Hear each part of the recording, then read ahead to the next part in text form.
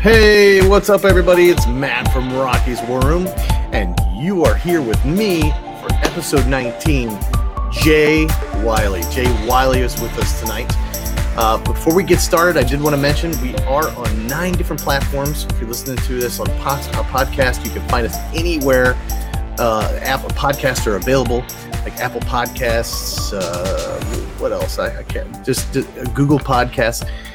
You can find us anywhere on there. Anchor FM mostly. And we ask if you are part of Anchor FM, you can go over there and leave us a voicemail. And if you leave us a voicemail, we'll play it live during the show or during the podcast. Just you saying hi or whatever. We'd encourage you to go over that to do that. Also, the War Room Ramble Show at gmail.com. That's our email. If you guys want to leave us an email, tell us how we're doing, give us an idea of what you want to see, or what you want to talk about, or just anything. Just, be nice. That's all I ask. Tonight, this episode is all about one person and one great, brilliant man, Jay Wiley. Hello, Jay. Cheers, gentlemen. Of Wiley Games. What's up, man? All right. And also with us tonight, we have Not Jay. Howdy, folks. McMurray. Hurry now. And she's a Super Bane. It's just Bane. What on God's green earth is going on over there, man? That looks awesome. He looks like an alien. He looks like a bug. Anyway, if you guys don't know who Jay Wiley is, he's from Wiley Games. He's got some really awesome games out there, like Fistful of Lead and Starfighters. I believe it's the newer one. There we go. Not Jay's holding it up. But we're gonna let him tell you all about it. But first, we have a question we ask all of our guests, every one of them. So be very afraid. Here it comes. If you were a superhero, what would your superpower be? And what would your super name be? Well, you see, everyone always either answers flight or invisibility because those are the two coolest That's you right. possibly have. Don't want invulnerability because you can't feel anything.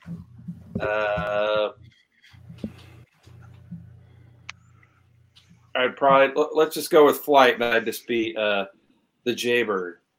The Jaybird. Nice. Awesome. Well, I've heard 1,000 times, Not Jay. Fistful of Lead, Wiley Games, Fistful of Lead. So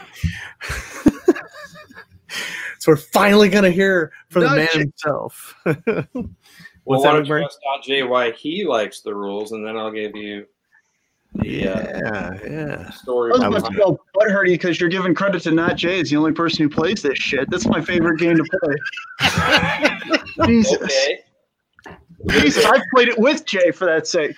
Come on now. I skimmed the cream off, which is McMurray, and it went straight to the soup. That's Not Jay. So Well, I don't know. A good thing or a bad thing, but I'm going to take it.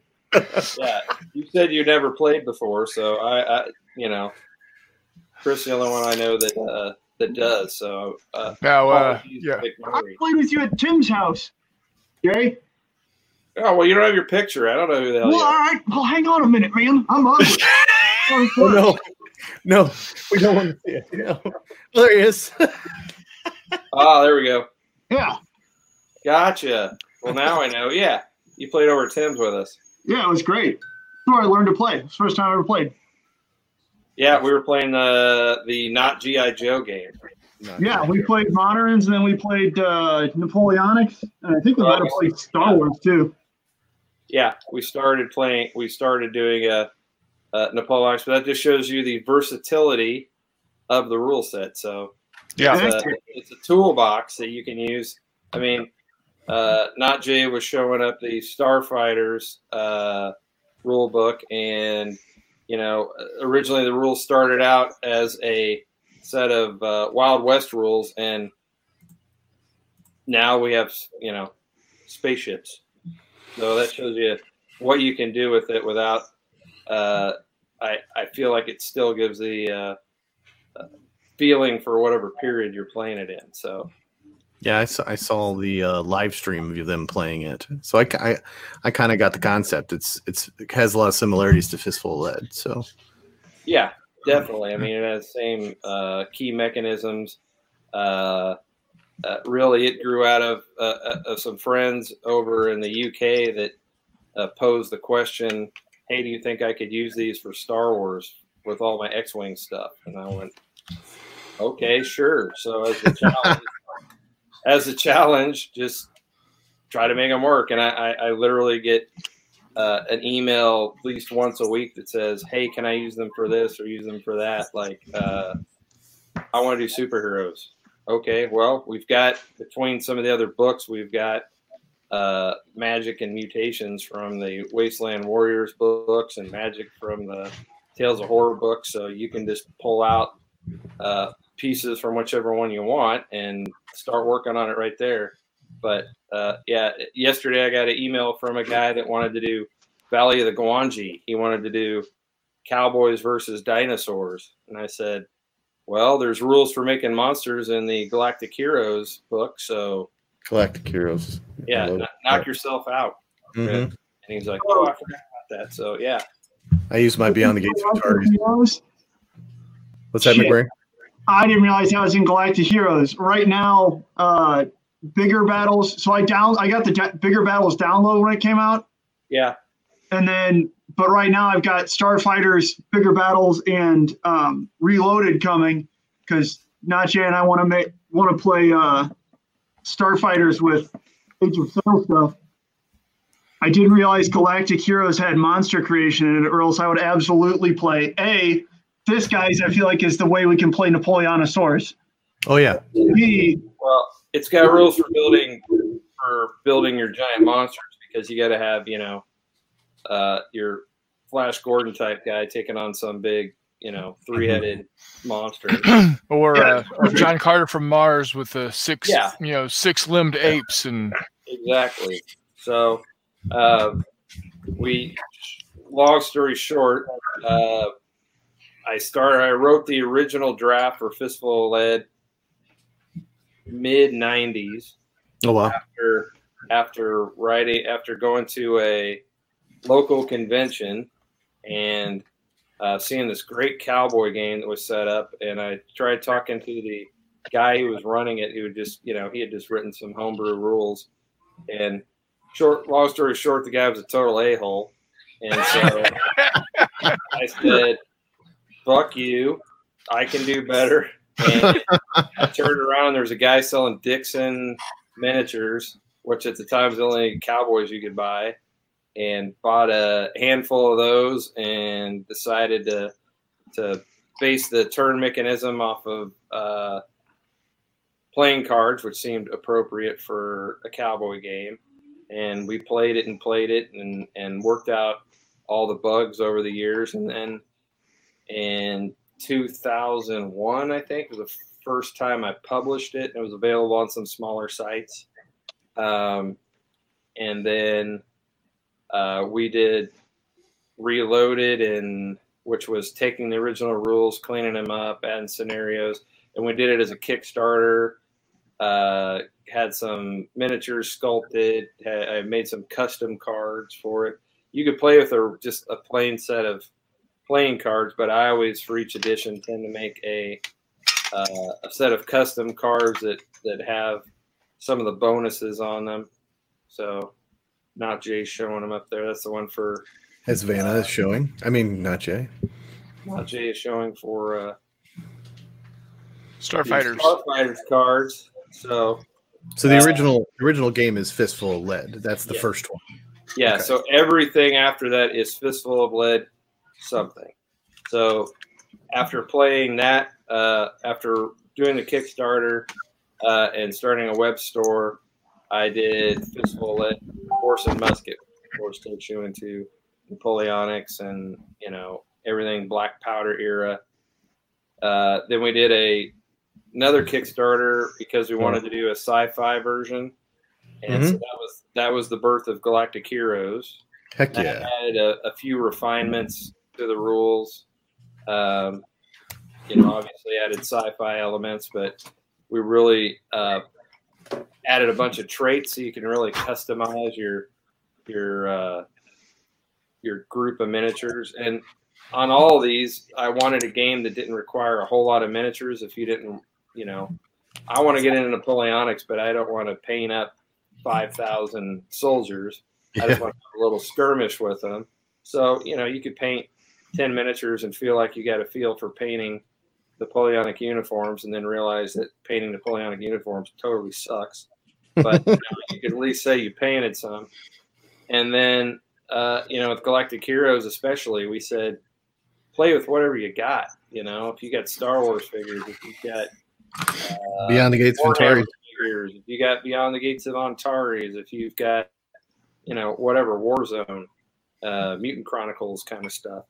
So we didn't want to make it tied to any particular game. We wanted people to just read the rules and be able to play in 10 minutes. And it really is that easy.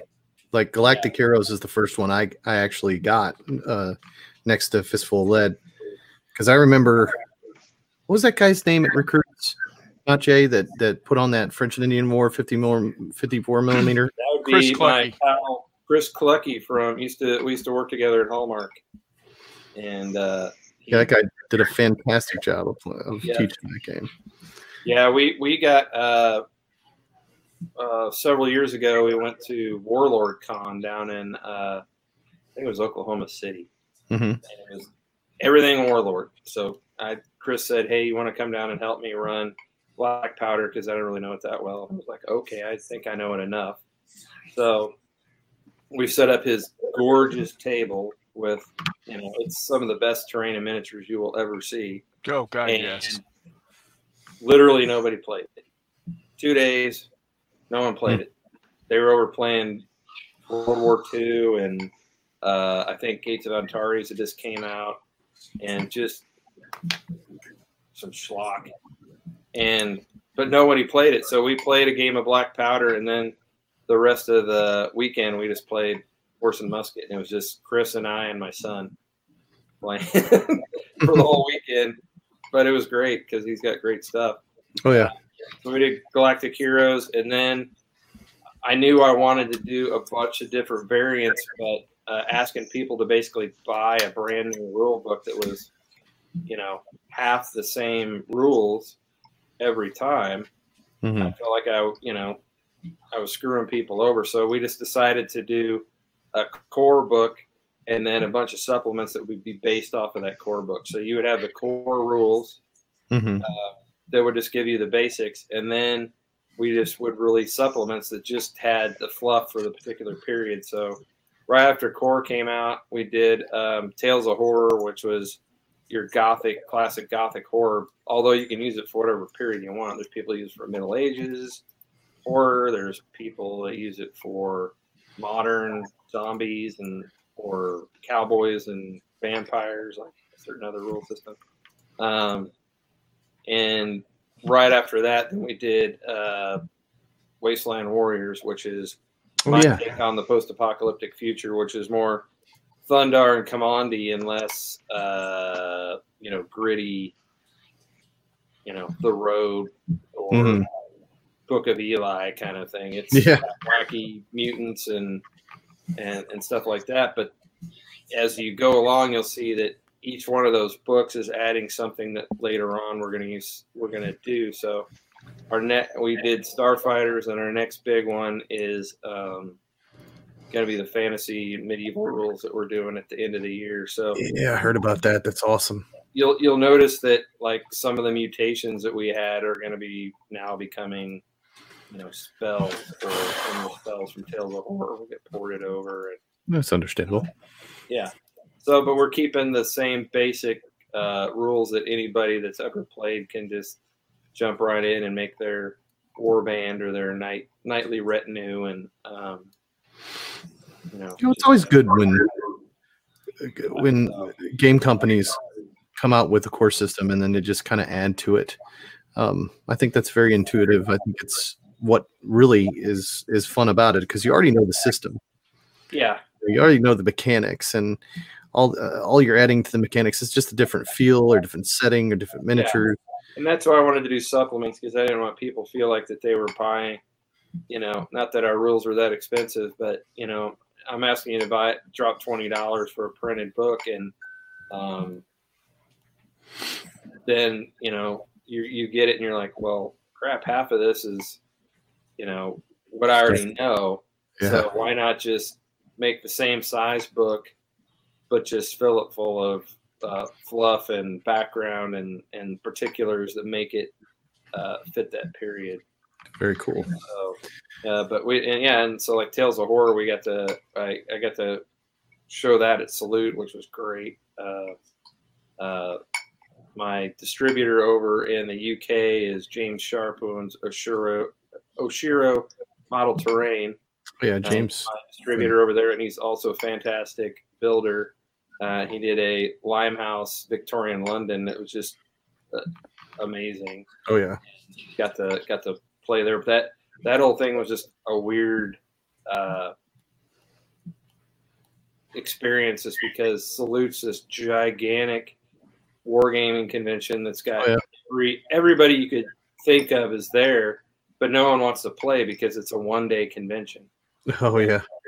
They're all running around. They're 10 to 5. It's open, so people are sprinting from shop to shop buying their toys, and you're having to like tackle them to go, hey, play in my game.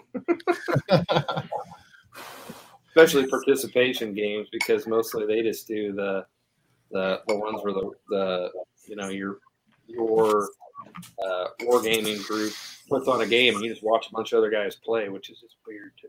Yeah, it's kind of a bizarre, a little bit different kind of convention, that's for sure.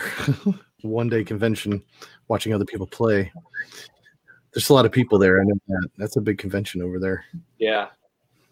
So that was an excuse to burn up some business expenses. Yeah. We were supposed to go this year and do a big samurai battle for Big Battles, but Salute got canceled.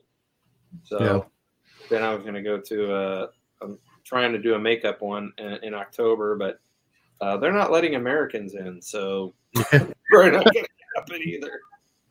Yeah, a lot of that going around. I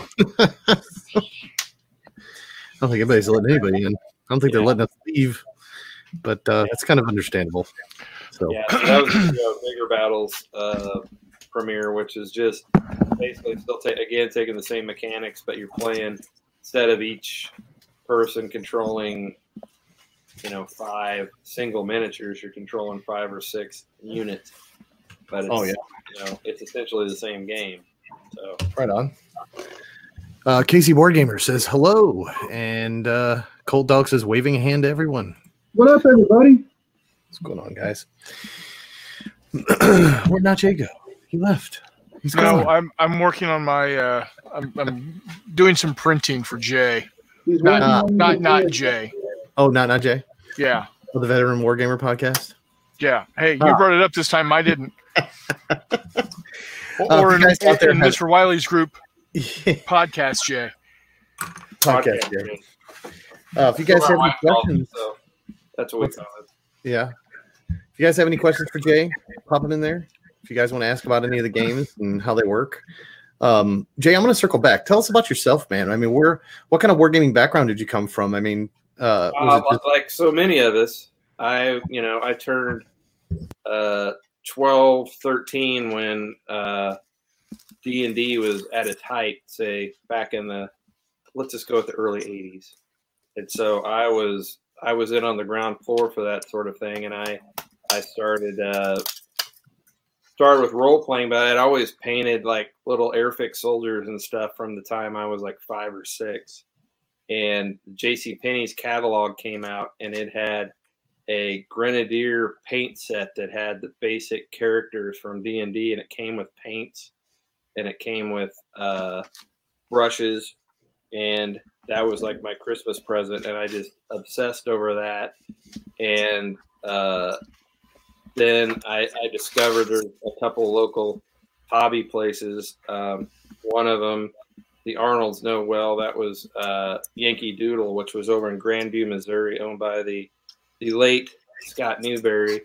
And it was just this wonderful place that was, all these finding out that there was a hobby behind all this, and there were people like me that like playing soldiers, and you know, they played these giant homebrew games with you know, big Zulu war games and big castle sieges, and they just had everything. They had role playing stuff there. They had miniatures, and you know, back then there wasn't internet, and there wasn't, you know, you could get catalogs, but most of the time they were either, if they had pictures in them, they were like drawn, you know, hand drawn pictures. And so to actually see them in the flesh and to have these you know, this large collection of stuff that I could buy, and I'd like make my mom drive me out there. So I started doing that, and then I started writing my own rules just to play with, you know, my friends when we were doing like we're still big into role playing. Yeah. And then of course, you know, high school, you stop, you know,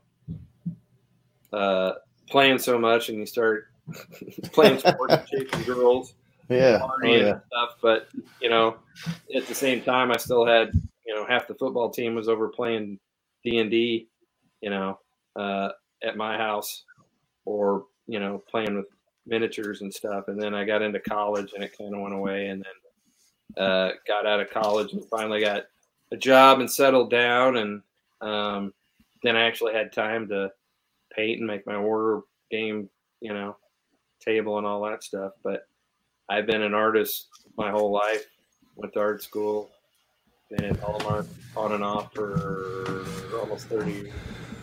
Yeah, I had a brief pause in my miniature wargaming as well. I think I stopped. I think it was like 2006, and I picked it back up again in 2013. Yeah. And I discovered the YouTube and the internet.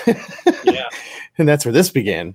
Yeah. About 5 years ago, I think. Yeah, in 2015. So it's a lot of fun. I get to talk to a lot of you guys who created games, and my favorite question to ask is what's different about your game compared to the other major stuff that's out there, like, you know, bolt action and stuff like. What would you say is like the main? Me. I'll answer. Yeah. I'll answer. Okay. All right. Can I just take that one? I'm going to just. Jay Wiley's games are fun.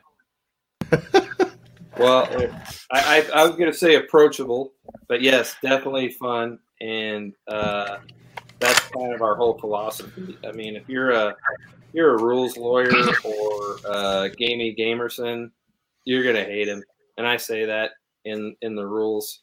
You know, yeah. There's definitely our own. It's got our own. My groups that I game with, that I've been gaming with forever, our sort of play style, where it's about having fun and hanging out. And get on here, Todd. Jesus. Sorry, Jay. Didn't mean to interrupt you. Not Jay. You seem calm. You're keeping your fanboy craziness down. Yeah. Oh, wait. Not Jay. You seem to calm. You're keeping your fanboy craziness down. Right, yeah, there's one of our hosts who decided to just get in the texter instead of joining the chat like a normal person. Casey Boardgamer says, my father also worked at Hallmark downtown.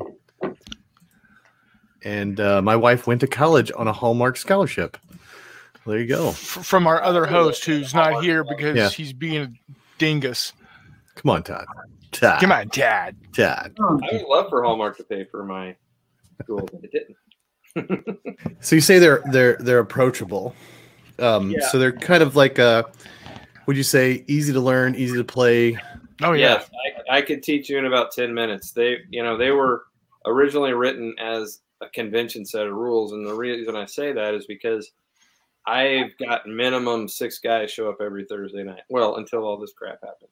But on a normal Thursday night Basement Generals game, there's 6 people, usually 8 people, and sometimes 10. So we've got 3 hours to play, and for most of us, because I've got guys that drive in, from close to an hour away. They don't want to, still have to go to work the next morning and stuff. So we need to be able to put on a game from start to finish in 3 hours, and that's with BSing, getting caught up, drinking beer, that kind of stuff. Eating cookies. So, snacking in there. Eating jelly donuts. Yeah, if there's a game on, talk about that. So the mechanics need to be able to be explained and grasped in a certain amount of time. And that doesn't mean that they're easy. I mean, they're easy to learn, but there's a tactical element to it that, one, it keeps you engaged, but two, you've really got to think about the order you're going to have things done, and what other people do can mess with your whole plan can go down the toilet when somebody holds the right card. So, yeah, it's one of the things I like about it is the cards make it very interactive, and the specials on the cards. One thing I like in Galactic Heroes is the heroes get to, if you activate them on a red card, they actually get 3 activations. And so you've really got to make sure, okay, I've got 1 red card dealt me out of 5.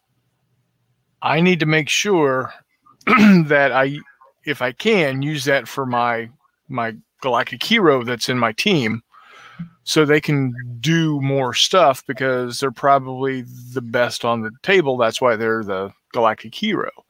The Galactic Villain, or as Jay puts it for his Star Wars teams, the Dark Heroes, because there's no villains.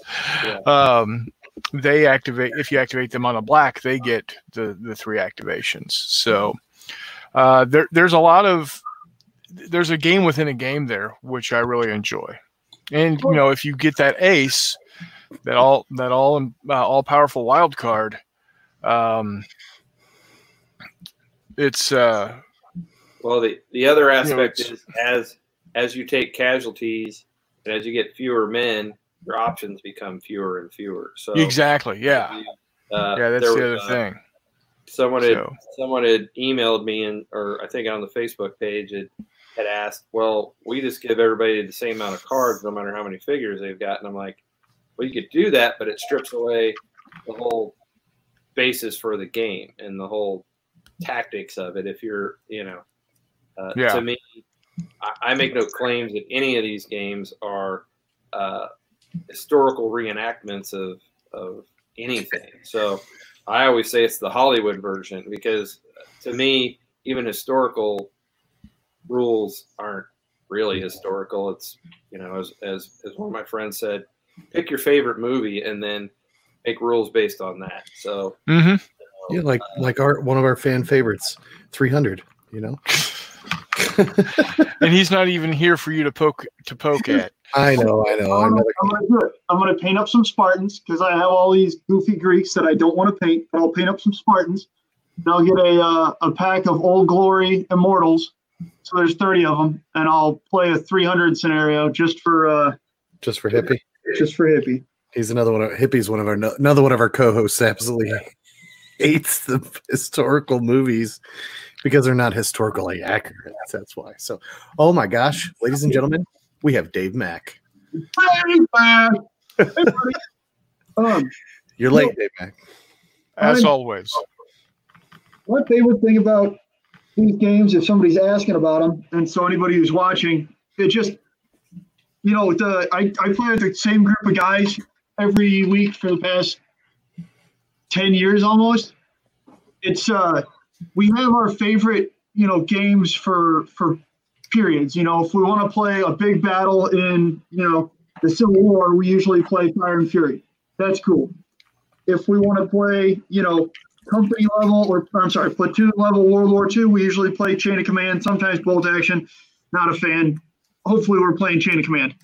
But at the same time, it's really nice to be able to use any 10 figures that we have at random, or however many we need depending on how many guys we've got, from any of those games, and be able to immediately just sit down and pick up and play Fistful of Lead. Right? So, I want to play Cowboys this week. All right, fine. Bring the Cowboys. We'll play Fistful of Lead. Speaking of not Jay, he says, nice hat, Jay. And I said it's a Victorian smoking cap to go with my Victorian smoking jacket and my cravat that just came in the mail today. Just for this whole meeting. Right on. Dave Mack says, it's a time change. I left Vegas. Now live in the middle of nowhere in the mountains of Virginia. Wow, that's a big change. That's lucky you, Dave Mack. Lucky you. Well, we missed you, sir. Yeah, but we can reload. Yeah, no problem. The other thing that I'm rapidly discovering as Jay is talking about his games is that you need to just have a button on your website that's like the works, and you pay $150 and you just send all the damn books.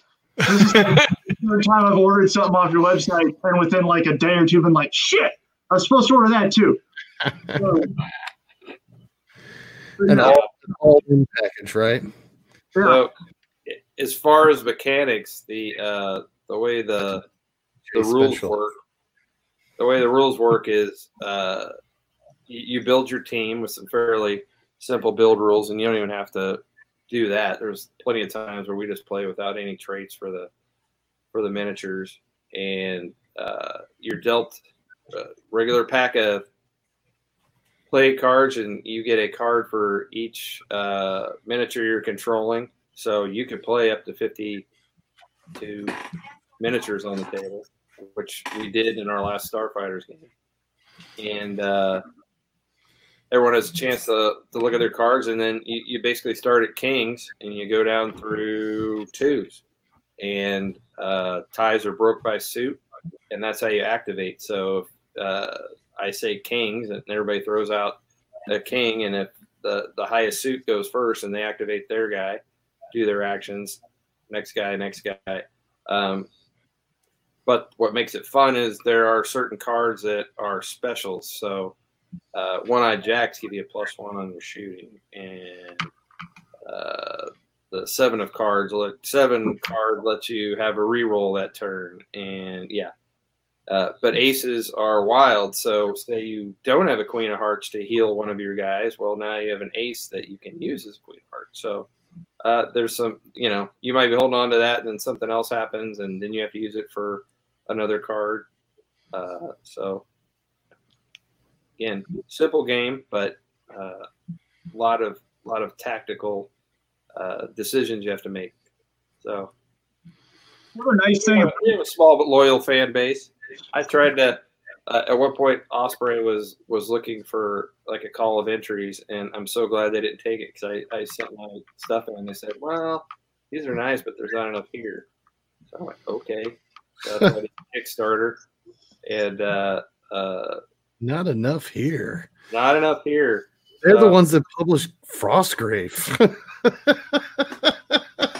Okay, I'm not gonna speak ill of anyone else's rule sets, but I did think it was, when you said Frostgrave, I did see that he did a podcast with some other independent rules authors, and every single one of them were published by Osprey. And I went, well, how are you an independent rules author if I can buy your stuff on Amazon? Yeah. So, we have our own little website, and we sell through. And like I said, I've got my UK distributor, and that's about it. But one of the nice things, we always have a PDF version of the rule. So if you're not sure if these rules for me, you can spend $5 and get the rule set, print them out. And if you don't like it, then be done with us. If you do like it, then you can turn around and buy the printed version. I just did. And the cards. Yeah, the cards. But you don't have to buy the cards. You don't have to, but once you buy one deck, Yeah. you kind of have to buy all of them because they're so damn cool. It's funny because at some conventions, I'll find guys who are like completists, that they're like have to have it all. Oh yeah, it's like me. And when I was at Salute, I met these guys. There's a guy from France that buys all my stuff. He's like one of our best customers, and he pays like exorbitant amounts in shipping to get the stuff.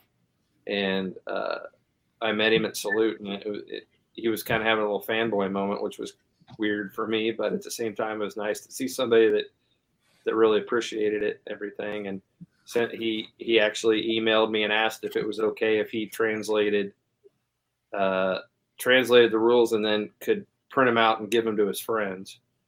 He's like, I won't sell them to anybody else. I just, so we can all have a copy and they understand and everything. I was like, yeah, that's great. He didn't have to ask me, but he did. That was cool. Awesome.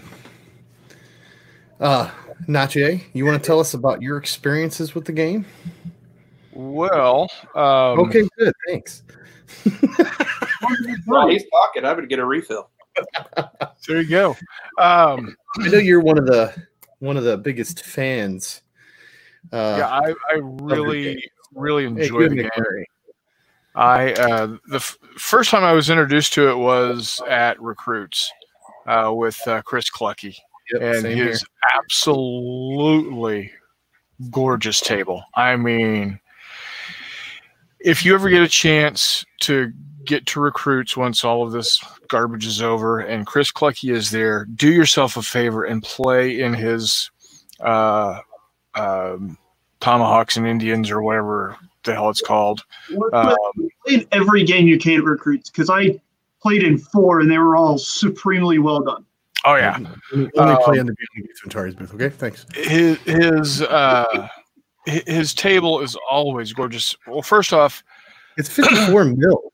Like, yes, he uses 54 millimeter miniatures. They are quote unquote already painted when he buys them. However, he takes the time and will then go in and modify them, individualize each paint job. Yeah, and mounts them, and he puts individual leaves and stuff on their bases, and it's amazing. Then also where I got my idea for my trees for my Star Wars game, for my indoor game, is he actually uses real trees, real, honest to God, birch branches for the trees. It looks great. It's amazing. He puts on a great game. He's got to magnetize so they'll stick into the little holes. Yeah, it's just an amazing table that he puts together. Everybody that has ever sat down to play that game has a blast playing it. Well, the last Recruits, we had a gentleman who made it a point to tell me that the scenario that I was completely unbalanced and that the French could never possibly win that particular game. He was on the French side. So he smugly on the next game took the British side and played it again and got walloped by the French. So, and that's the other great thing. Schadenfreude from that, and some vindication. That'll teach you. And that's the other thing that I really love about the system is every single game that you play will be different. No matter, if it's the exact same scenario, different outcome. You're going to have a different outcome each time. And that's just what is so great about it is the replayability. Because there's no IP that you're building around. You're basically bringing your own IP to the table, literally. You can make your guys be whoever you want them to be. I just so happen to love Star Wars to the point where, I run the Star Wars, as I've said many times, Star Wars Legion game or models using Fistful of Galactic Heroes, and it's just an amazing time. It feels like Star Wars to me because I've made the characters. Chewbacca does Chewbacca things, and Leia does Leia things, et cetera, and so forth. And it feels very Star Warsy. And there's that 50 million markers on the. Oh God, yes. So you don't have to wait for that person's card to come out before you can. Right, exactly. Because like that's so annoying. Starfighters grew out of the fact that they came out with a second edition X-wing, and then all of a sudden, all these people who had first edition fighters were like, garbage now. So one of my friends had been to the Half Price bookstore and found just a horde of them, and he was like, "What am I going to do with these?" Well, I just happen to be writing some rules that we can. Yeah, you can either spend, what is it, $15 for the book and $10 for the card, or $20 for the cards, and you've spent the same amount as it was going to cost you to update your models. Well, and you can stat them how you feel it should be. Exactly. So, yeah. in my rules, I don't give, when we play and we have a horde of Star Wars stuff, I don't give stormtroopers armor. They don't do anything in the movie. Right. They don't seem to do anything. So I never give stormtroopers the armor ability when we play.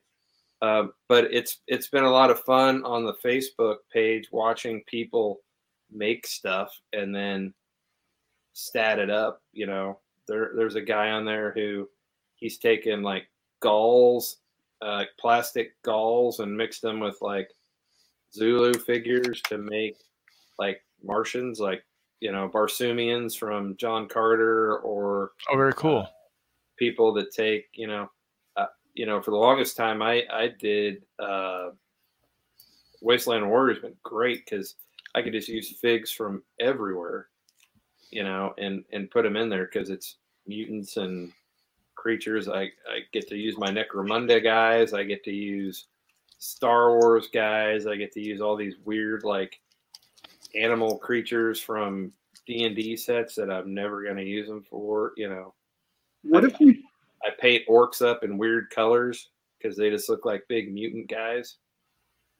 Jay, have you ever seen somebody play Galactic Heroes using Zardoz? Or would that be a little too weird? Oh no, it'd be great. You just have to make a big paper mache head. Yeah. I was just thinking about that. Like, that's a bizarre, really great idea.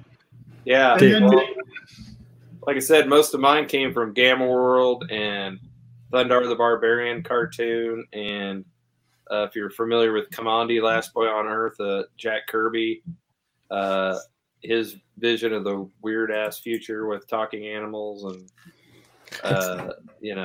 that kind of stuff. That's where mine comes from. It's not, like I said, the grittier. I want my apocalypse to be more fun. So.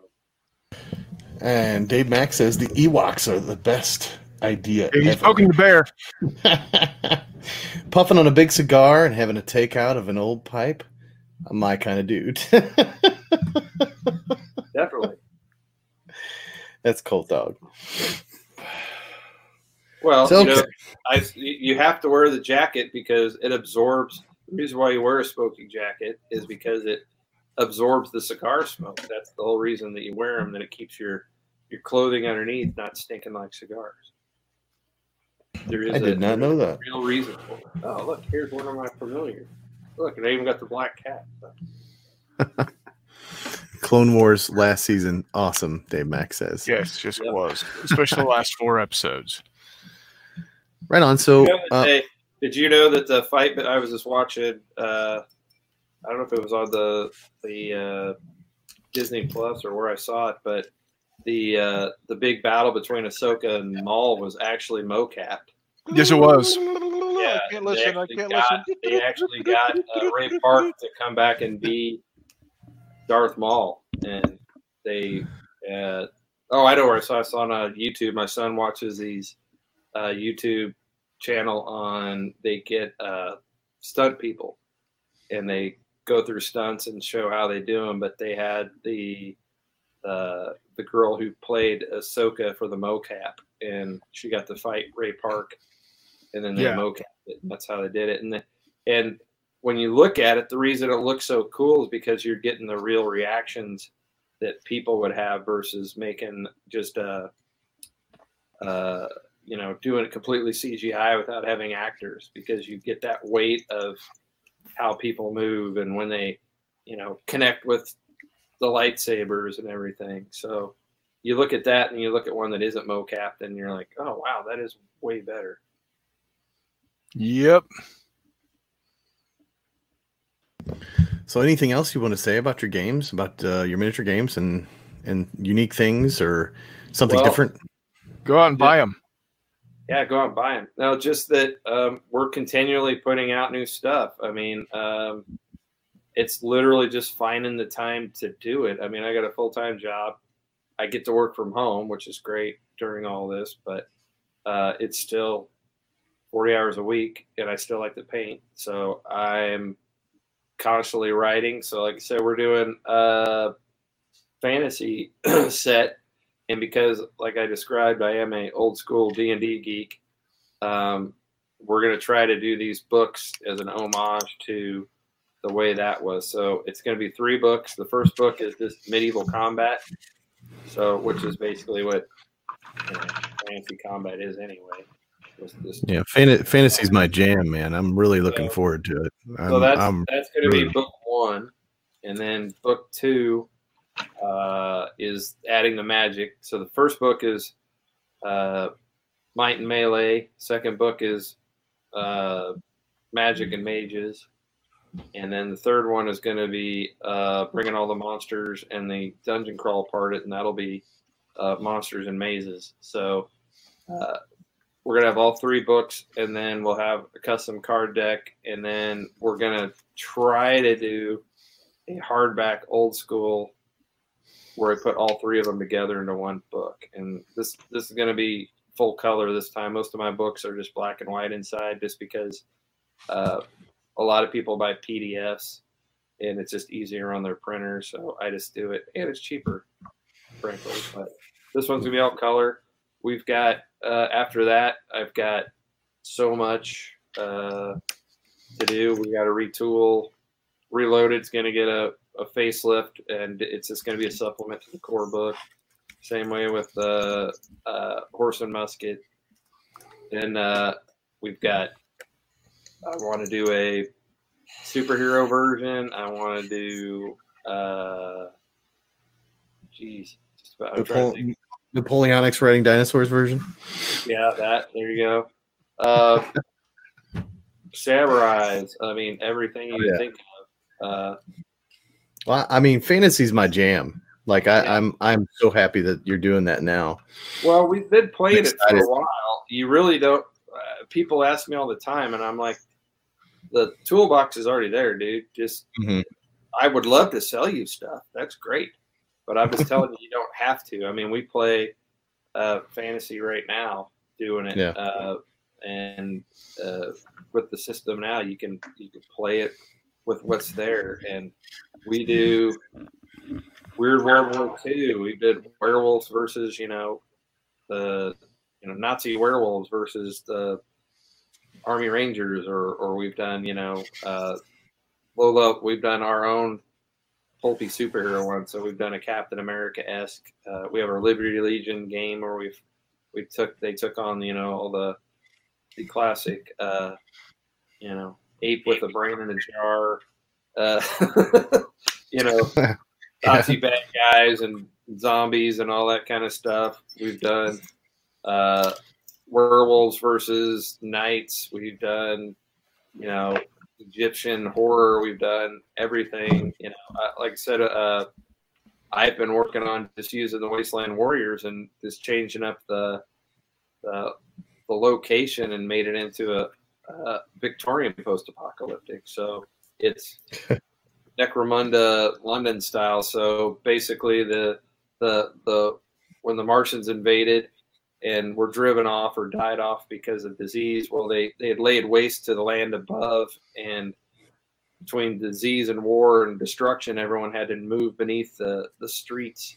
And so there's zombies and there's mutants and all that kind of stuff, but it's all just because I found some really cool steampunk figures that I want, and I already had the rule set. So there we, it's just changing up your location. Well, a lot of us here in Rocky's War Room absolutely love like being able to completely customize what we play and, adding fun things and just very story driven. For the most part, we've, done several podcasts or rambles on, what we like. It depends on the person and yada, yada. And, this series of games really lends itself, to creating your own thing. It's very flexible, and that's what I think makes it a lot of fun. It makes it unique and different, at least for me, is I'm a very story-driven player, and I can't do that all the time with Lord of the Rings, Well, I definitely agree. I mean, coming from being a DM, that's how I think. Being a dungeon master, that's how I think too. So, which is awesome. Yeah, when we run games here, it's definitely it's not line them up and go. There's always a detailed scenario of what the mission is. There's story behind the game, which is great. I mean, I love that. I'm coming from Warhammer Fantasy and Warhammer 40K for years, and when I got back into the hobby, that's the first thing I turned to back in 2013 was, that's what I used to play. So, and then I found all the historicals and I'm like, ooh, there's a whole nother world out here that I didn't know existed, but I couldn't find a system that I enjoyed that allowed me to do that story-driven thing because I was so used to the competitive play of 40K and, stuff like that. And Fistful of Lead fit, along with a few other games, but Fistful of Lead definitely fit as a RPG style feeling to the rule book, to where I can just take a group of dudes like you're talking about, come up with a storyline and just go, and it is a great convention game. It really is. Well, it's allowed me personally just to take a bunch of figures that I had that were kind of one-offs that didn't really fit in anywhere else. Exactly. I could play with. And that's not saying I play lots of other games too. It's just, especially with my group, we've been playing this for 20-something years, so it's easy to just jump in with it because everybody understands the mechanics, and it's all about what location are we playing. Part of the reason that we wrote Bigger Battles was because one of the guys in our group had amassed such a large Star Wars collection that we wanted to be able to play with all of them at once. And so, when you've got 150 stormtroopers, there's not a whole lot of games that can support it. So, then all of a sudden you put them in like groups of 5 and then all of a sudden we can play because one guy can control 5 units of 5 stormtroopers, and then now he's got 25 stormtroopers, and then we've got 3 other players on that side, and all of a sudden it looks like a big Star Wars game, and we could throw vehicles on there, and we could have an airspeeder flying over the top of it, and we can have a couple ATSTs, and Luke can still have his force powers, and all that stuff. Back when I was quarantined before I went back to work, or furloughed, I guess you can call it, I used to play a lot of Song of Blades and Heroes. I don't know if you've ever heard that game. I played the heck out of it, and I started painting models for it, and I go, wait a minute, I have Fistful of Lead, but these don't fit because they're not fantasy rules or whatever. So I just, like you were talking about, kind of adapted them a little bit. Played a few games with it, and I go, I like this one better. It has a little bit more bite to it, The core book has rules for armor and medieval weapons, and it's just a matter of just adapting it. Taking it. It's amazing because I'm not the only one. I see a lot of people. I'm on Lead Adventure Forum a lot, and there's guys who will take rule sets and adapt them to periods or stuff that's like, wow, I don't know how you're pulling that one off, but good on you. How you're trying to do that. And I try not to self-promote too much on there, but I'm hardly ever on there anymore. Yeah. Well, I just started painting up a bunch of, like I just said, I finished up some Paraguayans today from the Perry's War of the Triple Alliance, just because I liked a bunch of the uniforms in it, and so now I've got this horde, and I've been on this kick of actually painting. And Cool. yeah, I think a lot of us are. yeah. So we're probably gonna use it for bigger battles, or we'll use something else. I just like how I know that when I play Beyond the Gates of Antares, it's at least an hour and a half to a 2-hour game. I really like with Galactic Heroes, you can just, hey, we only got an hour, you know what I mean? And just take the same miniatures and kind of get the same feel, So you could play with 2 players, and it'll definitely give you a quick game. But, it was most of my games, because I'm writing from my own experience. Like I said, I've got a huge group that I play with. Mm-hmm. So I wanted a set of rules that, you could play 1-on-1, but you could also play 4-on-4. And you're not adding any complexity to it at all. There are a lot of really great games out there. There's nothing wrong with X-Wing. There's nothing wrong with a bunch of other games. But they don't hold up to more than 4 players for the most part. Yeah. I love Pulp Alley is one of my favorite games. I talk to David Phipps all the time. He's a great guy. I really support everything that he does. But I've run 6-8 player games at Pulp Alley. I've run them at recruits and stuff. It's really hard. Yeah. It's a great game, but you can't play an 8-player game with it. So, X-Wing is a fine game, but you can't play 10 players with 50 ships. We got a question here. So Fistful Lead for solo gaming too? We've got plenty of people that do play. It's not designed for it because of the way the card mechanic works, but I do have a play test version of some solo rules that I wrote that I put on our Facebook page. If you contact me when you buy the rules, I can send it to you just to try out. It's nothing official, but I've got good feedback on it. I definitely get a lot more solo questions now that a lot of people are at home and can't play with their groups. So, yeah, I mean, there's people who are playing it that way. I never wrote them that way specifically, and I don't know if I'll probably ever write a specifically solo set, but it can be done. Cool. So, I mean, your soul, like what you're working on is Fistful of Lead, and you don't have to say any names or anything. But is there like a different mechanic or mechanism or a different type of game that you've thought about doing as well, besides just the Fistful of Lead system, or is this kind of where you're just going to stay at? Is with the Fistful of Lead system and just build off? Yeah, I mean, I've got so much that I can do that's lined up for like the next. We've got the quarters laid out for the next couple of years. I've got ideas for board games, for other game systems. It's just like I said, I work 40 hours a week like everybody else, and it's understandable. Hobbies. The lawn's still got to get mowed. I have a 16-year-old to do that. Well, I have a 19 and a 21-year-old, but they both don't have do jobs, so I have to do it still. So. Oh, right on. Cool, man. You guys got anything, McMurray, Bain? Any questions for Jay to ask him that you're curious about? Anybody in the comments? Pop them in there. I'm good. You good, McMurray? What do you love about this game? I was actually about to go grab all the miniatures that I've used to play Fistful of Lead, and then it occurred to me that they're everywhere because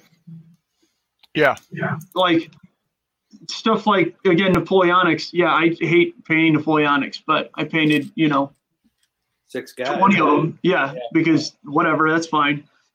So no, I was just sitting here thinking of all the different settings I've played these games in, and again, most of them are other games that I've played in the past that we said, yeah, but I really don't feel like playing a great big game of Lord of the Rings or something like that. And so, heresy. Still using the models, still using the setting, just I know. Not a fan of the rules. I know. But so, yeah, I mean, we even one day we were going to play What a Tanker, and I forgot the rule book, but I had the Fistful of Lead rule book, so we played What a Tanker. We used 15 millimeter tanks and played with Fistful of Lead. It worked. Yeah, we have rules for vehicles. Yeah. No, we didn't even use rules for vehicles. We just used them as infantry models and used, the if something was a Tiger, it had armor and stuff, and it worked. It was quick, it was simple, and we were able to toss it together and have fun playing it in a half hour because we had played it before. I'm trying to go from all the way, the earliest thing I can think of, and then go forward. We've played Ancients with, Romans and stuff, up through Dark Ages, because Saga is not my favorite. Saga's not, nothing against playing in the Dark Ages. Saga's just not a game that most of the guys I've played with really enjoy. So we played weird. Yeah, so we played all the way through there. Obviously Middle Ages, Crusades type stuff, through War of the Roses era, where everybody's plated up in big armor and whatnot. We've played Test of Honor type stuff with Fistful of Lead, which works really well because, again, painting samurai sucks. But at the same time, when you only have to paint 5 of them, and I found a bunch of Wars of Religion figures, so then I just used Portuguese anyways. That was entertaining. That was fun. That was one of those things that somebody was walking through the store and was like, wait, what? What are you guys doing? Well, you see these Portuguese guys are beating up some Japanese guys, and these Japanese guys are beating up these Portuguese guys in Nagasaki in about 1590. Why?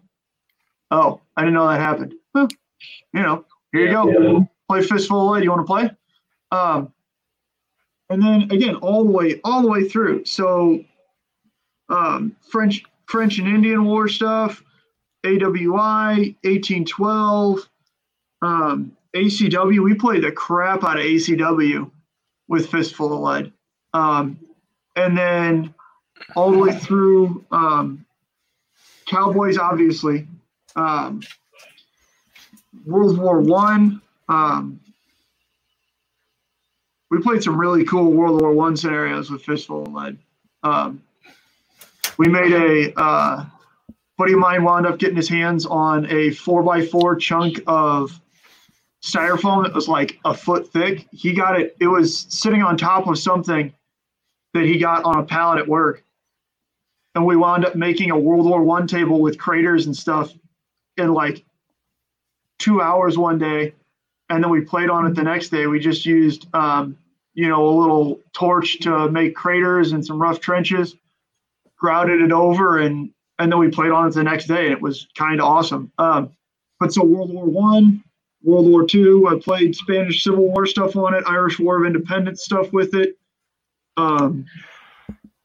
Vietnam through moderns, and then, Star Wars. I mean, I'm sitting here thinking of all the ridiculous stuff that I've played using Fistful of Lead, and it really is. It's one of those, if you've got a long amount of time and you want to play a big mass battle, cool, do that. Yeah. But when I'm sitting there and we have a game and we got a night, on a Tuesday, did I just close out? No, you're here. Oh, okay. You're My here. computer spazzed over to a different window. But yeah, again, if you just want to show up and play for a few hours and hang out and have fun and use whatever and not have to worry about it, there is not much better. And by not much better, I mean this is absolutely 110% my go-to. Thank you. And it's kind of the point where guys that I play with, it started getting, the requests like, hey, can we play Fistful of Lead? Yeah, let's do it. Bring 5 whatevers. Yeah. Oh, and that's the one. Anglo Zulu. I've been building for a few years now, 10 mil Rorke's Drift in 1-to-1. Roughly. And then part of that, as soon as I discovered Fistful of Lead, I sat there and I was like, man, this would be perfect for chunks of Rorke's Drift. And so I built, it's not done, it's out in the garage, but I've been building a chunk of the corner of the hospital at Rorke's Drift.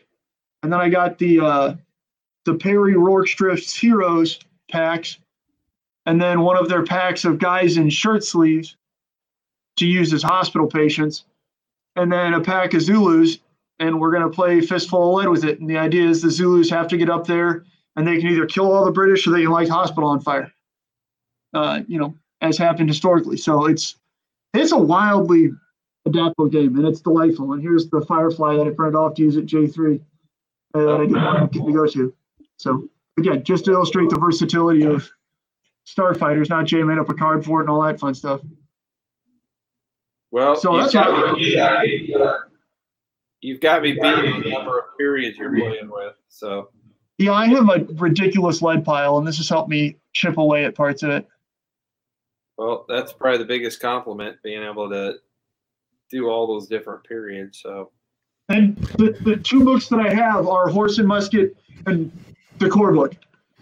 Pretty much everything was taken out of the core book.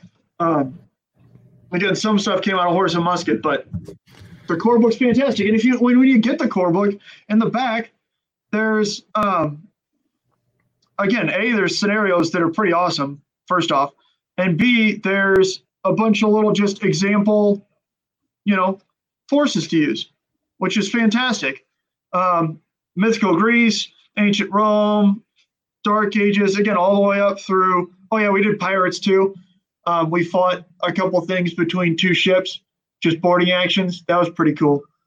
All the way up through Moderns. And we've played the crap out of it with Moderns because we couldn't really find a small skirmish rule set, of that size and that scope that we could play Moderns with. Because let's be honest here, nobody wants to paint, nobody wants to paint 10 miniatures in Modern camouflage.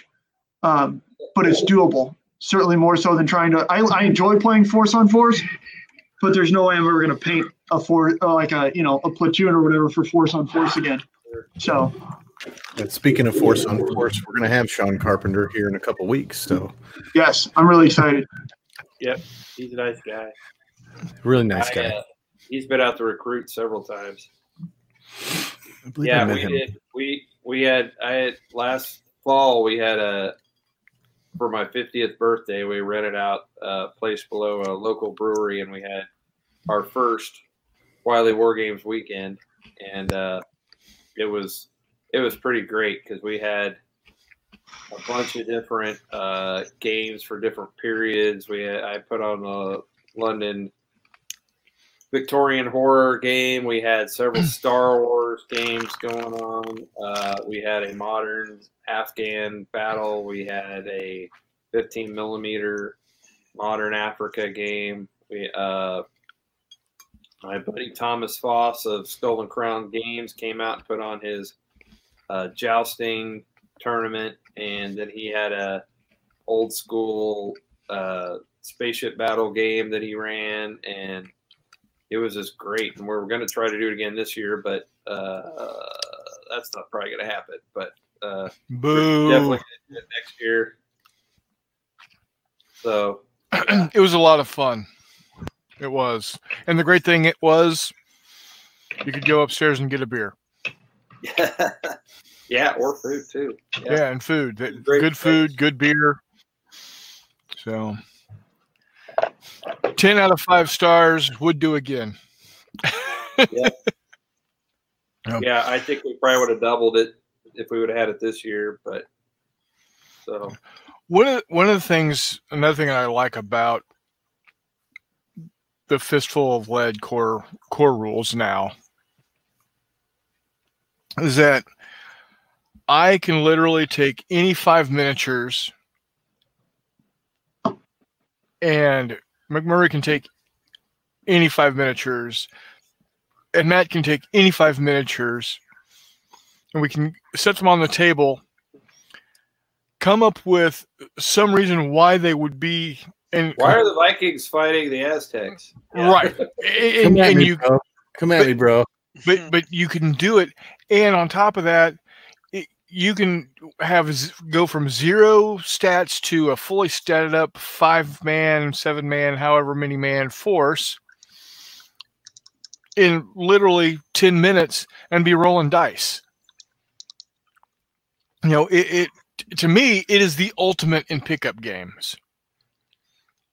I'll take that. Everybody says, well, you got to have points. Garbage. You don't need points for shit. You can go suck eggs.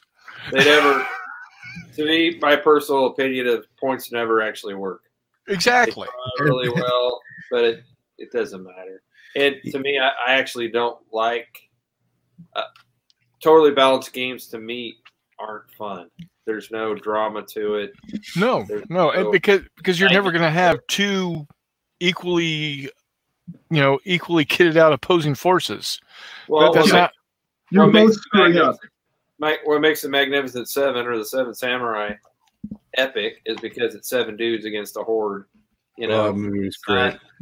If Precisely. really balanced, wouldn't be any fun. That's what makes those moments. That's why I try to make the rules more Hollywood and less historical. So I always try to write scenarios that are going to be tricky, that they're not going to be completely just line them up and let them go. There's always a mission to it, or you have to hold this. You're outnumbered and you have to hold this spot for X amount of turns. It's not just you have to kill more of them than they have to kill you. That gets old. So it's take your favorite movie, take your favorite movie scene, and then write a scenario. Go. Paul Beckus, cancer survivor. Paul Beckus says hello, guys. Hey, what up, Paul?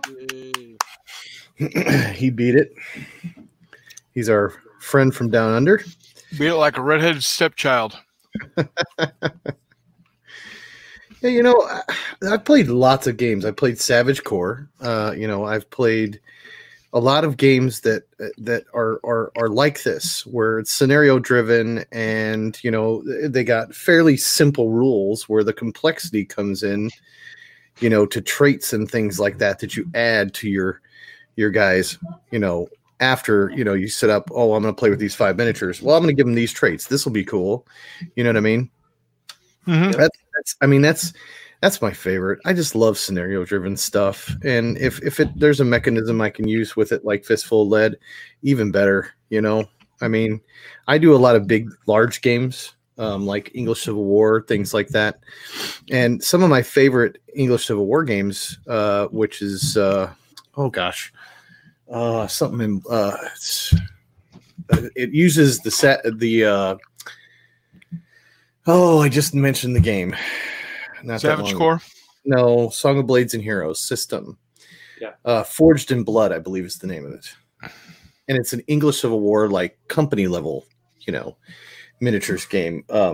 Because I love fantasy and I love, English Civil War type era, games. I love the English Civil War. I don't know why. I love it. Maybe it's the Musketeers, or I don't know. Their flashy hair, maybe that's what it is. Well, as you can tell, I love the Pike and Shot Musketeer sort of. Oh yeah, also, So. It's kind of why I mentioned it, right? The big old mustachio. For some reason, I'm gaining friends with big mustachios like that. Yep. Way to go. like Kevin. From the Tabletop Warlords. He's got every battle report he does, he has this big mustachio, which is fantastic. He does it up. It's pretty funny. Yeah, and they're all. My biggest problem with the COVID is the mask keeps messing up my mustache. I put a lot of work into this. Got some wax. Got to wax it every morning. Mask is fucking up. See, that's why I just go with the old walrus. Nope. I'm lazy by nature. We're gentlemen here, as you can tell. Yeah. Oh yeah. No, you need Chip. What? Well, cool. Is there anything else you wanted to mention about the games or anything like that? No, other than what's coming up? Wiley-games.com is our website. We have 2 Facebook groups. One of them is the Fistful of Lead Facebook group, and that's more of the shop face of the Facebook page. And then we have a actual Wiley Games Facebook page, but that is a closed group. So if you go to that, you have to answer questions and prove to me that you're not a Russian bot to join that. And that one tends to have more people posting their own pics and inspirational kind of thing. And then I have my personal blog that I post most of the not posting too much right now because we haven't been gaming, but that's where I usually do a lot of the after action reports, and that's baronvonj.blogspot.com, the Baron's blog, and that's where I post most of my after action reports and stuff like that, or just when I'm painting. But I usually also post those to the Facebook page too. So, and we have a Wiley Games Instagram and stuff like that. So lots of different places. Excellent. We've got some exposure from some of the big magazines. I'm still waiting for those, big interviews. I don't get any of that. Every time I crack open one of the big wargaming magazines, I'm always a little bit like, man, wish you would have got me an article about that. But they will. They will now. You're a little bit of exposure. You're on the War Room Ramble. You'll be on there now. I'll be famous now. You're a vector for stardom. I'll be infamous. That means more than famous, right? Mm-hmm. Exactly. Oh man, now I want to do Three Amigos. Yes. I've had El Guapos, but in my games for years. Oh man, and that's the great thing. That's another great thing about Fistful of Lead is you watch a movie. I was like, man, that'd be what? How could I play that scenario? Oh well, I can do Fistful of Lead right here. Lead. Yep. How do I do three Hollywood cowboys and a village full of no names up against a 1800s Mexican cartel? There's literally no other game system out there that can handle it. And why not? There's literally nothing else out there that would be able to do that. Good night, Ned. Look up here. Look up here. Anyway. Exactly. There you go. It's a special rule. Look up here. Look up here. You got to say it in the sound of a crow. Mm-hmm. Or I think I read on one of the Wiley Game Facebook groups. There's somebody that's either is going to or already has played the Brickcore Manor. Yep. I saw that. Yeah. I'm really excited because I have all those figures. Yeah, I was waiting for him to post a after action. I know he was getting ready to do it, or maybe he did, and I missed it. But yeah, that's the nice thing is on the Facebook page and some of those other things, you get a lot of the other players posting their after action reports or, just posting what they're working on, which is always good to get some inspiration or just, ask questions. I usually I like to think I'm pretty good at getting back fairly quickly when people post questions on there. So you do. I can contest to that because it was almost immediate. Yep. So we try to do that, or if they contact me through the website or something, I got to work on a frequently asked questions page for the website. Definitely, there's not too many, but there are some that pop up, and it's enough that I can make a page of it. So, but that's about it. Unless somebody else, one of the people have questions for me, you guys can talk about your stuff. I'll hang out here for a minute. I don't know how late you guys go. Usually until we pass out. No, just dead air. Oh, it looks like our friend Lee at Gaddis Gaming is bragging. 9:30, so there we go. I've been featured in 2 Wargaming magazines, Lee says. Well, I've been in War Games Illustrated and Miniature War Games a couple of times. Sweet. Still waiting to get in War Game Soldiers and Strategy. That's my next one to get into. It's your dream, huh? Well, all the links that you talked about, I did put in the description below of this live stream. So if you guys want to click on and find a Facebook group and or Instagram or whatever, it should be in the description below. If it is not, let me know. I will put it there, so you guys can just click on that and go check it out. Well, like I said, if you're interested in the game, you can get it PDF like $7. Yeah, and, yeah, it's really true. You know, It's like really reasonable. away, and if you do like it, then you can always invest in more. But it's a good entry price if just to check them out. And first hit's not quite free, but it's damn close. it's pretty darn close. And like I said, we're miniature agnostic, so use whatever you got. Sweet. All you need is some dice, a set of cards, and what kind of dice does it use? Tell everybody what kind of dice it uses. I should say. I know what dice it uses. I have a great lover of the D10. So that's the basic die, and then there are special traits. Let you use 8 or a 12. So in the case of, let's say, Wild West rules, you can rate those few heroes as gunslingers, and they get to use a D12, and then greenhorns or just townsfolk, they use a D8, but all of your target numbers stay the same. So of course it's easier for a gunslinger to hit, it's easier for him to wound, it's easier for him to shake off the effects of shock, whereas a greenhorn, it's impossible to hit somebody at long range and cover, basically, kind of a deal, which makes sense because they're not fighters in any way. We have a question. So this is a really good mechanism. We have a question from Lee from Gaddis Gaming. He says, Jay, how has your taste and wargaming changed over the last 10 years, and what is your current influence? Well, the last 10 years, I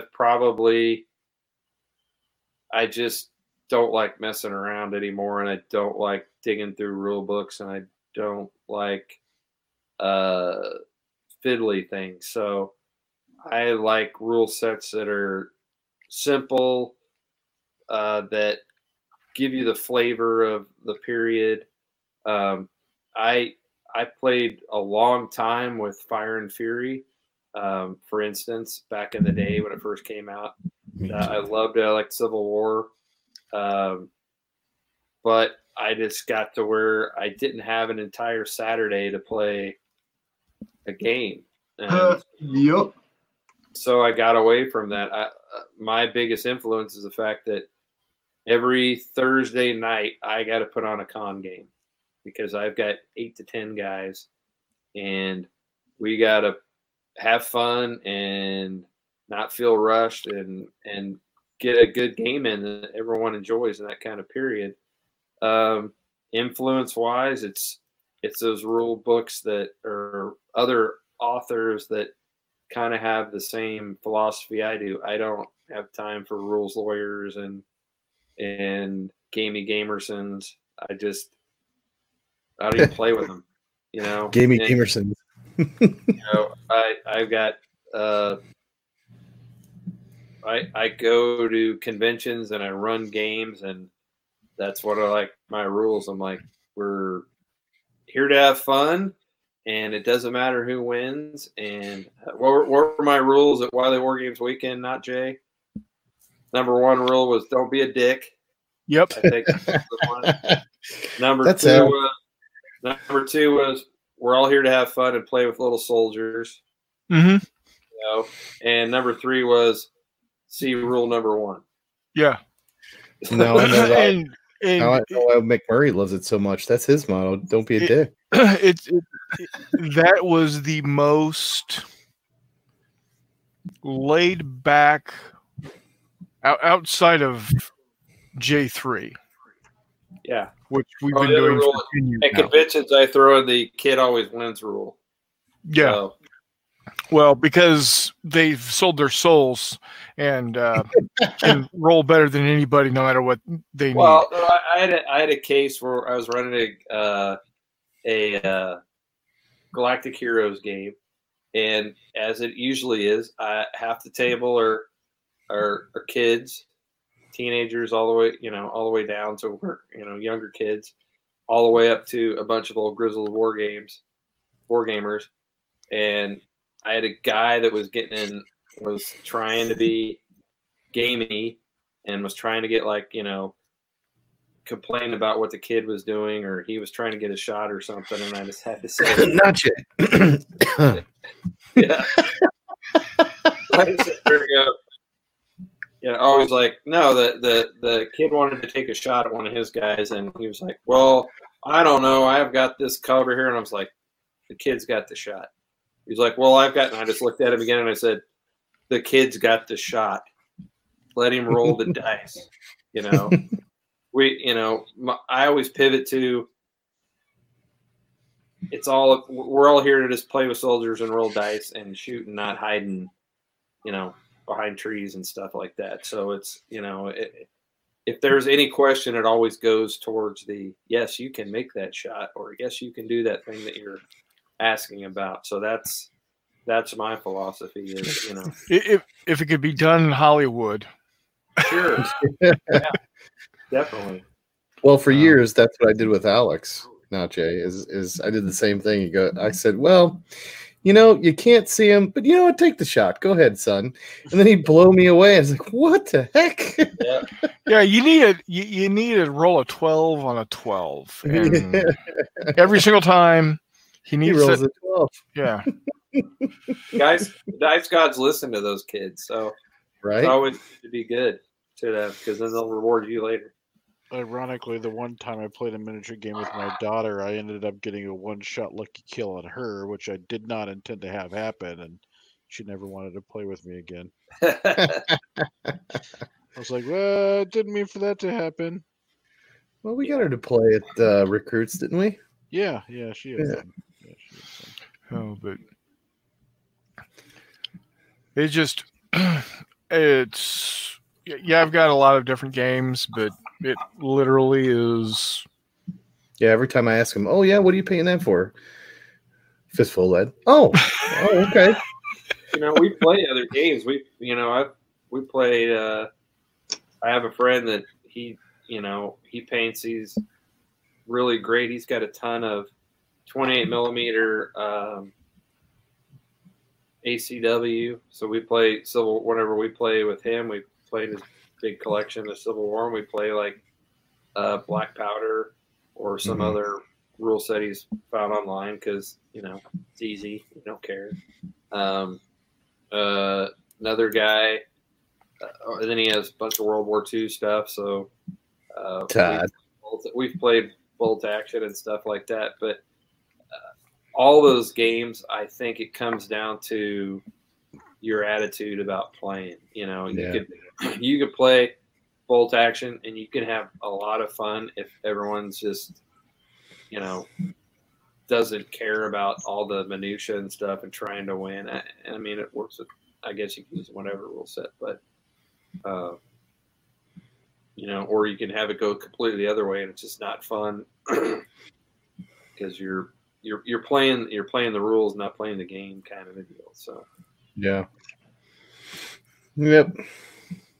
Cool, Sounds man. like Fat Lardy's motto: play the period, not the rules. Mm-hmm. Yep. So it's I've had years cultivating the group that I play with, and that's a lot of it too. My fun story, I guess I could talk about it because most of those guys are gone. But Sure. when I just was finishing up college, and I was getting back into the hobby, and I'm also like Matt. I'm also a big pike and shot period kind of guy, and Yeah. I had seen an ad. I had seen back in the day. I had to crack open the Yellow Pages, and I looked in hobbies, and I found Borderlands, which was over right across the state line over in Kansas. And I drove over there, knocked on the door. No one answered. Okay, I think I got the hours right. Knocked on the door again. This guy answers. I'm not using names. Probably should have said the name of the hobby store.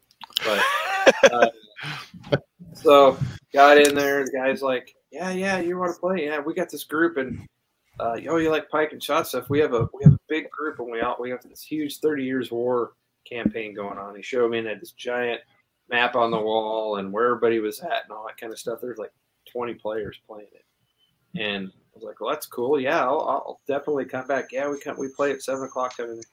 So show back up at 7:00 and walk in the door, and all I hear is screaming, and these guys are just yelling at each other, just about ready to throw down.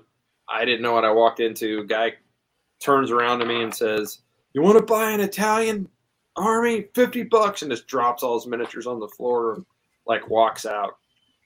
And I stayed a little bit longer, and every game that the guys were playing, it was just a war, you know. They were just screaming at each other. I was like, nope, I'm not.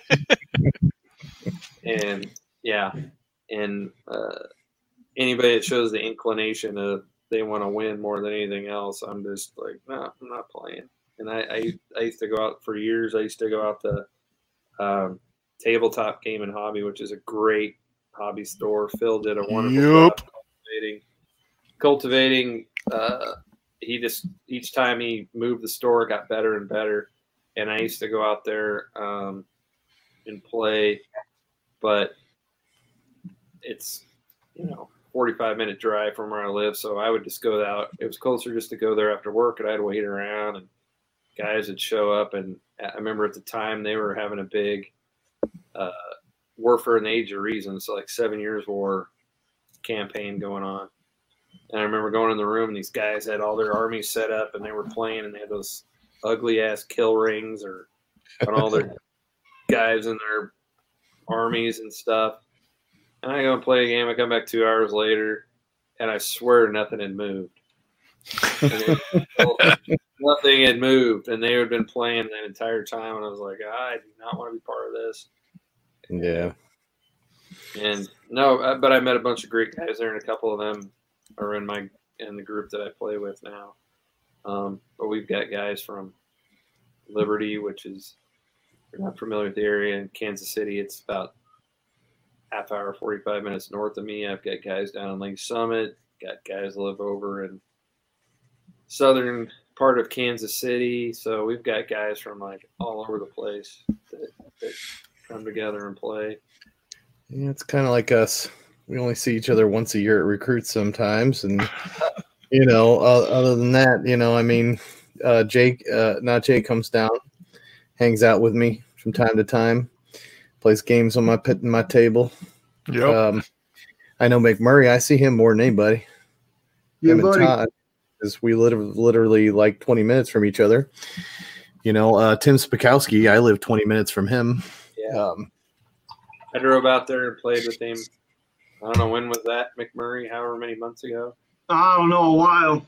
It was good.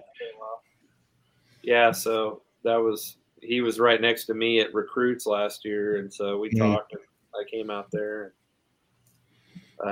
He's bugging me to write a set of modern rules because that's like his favorite thing. That'd be super awesome. I almost mentioned that earlier. Yeah, it's not a period that is on top of my list, and it's also it's one of those that can get very crunchy and granular. Oh, yeah. It can. People are really into that.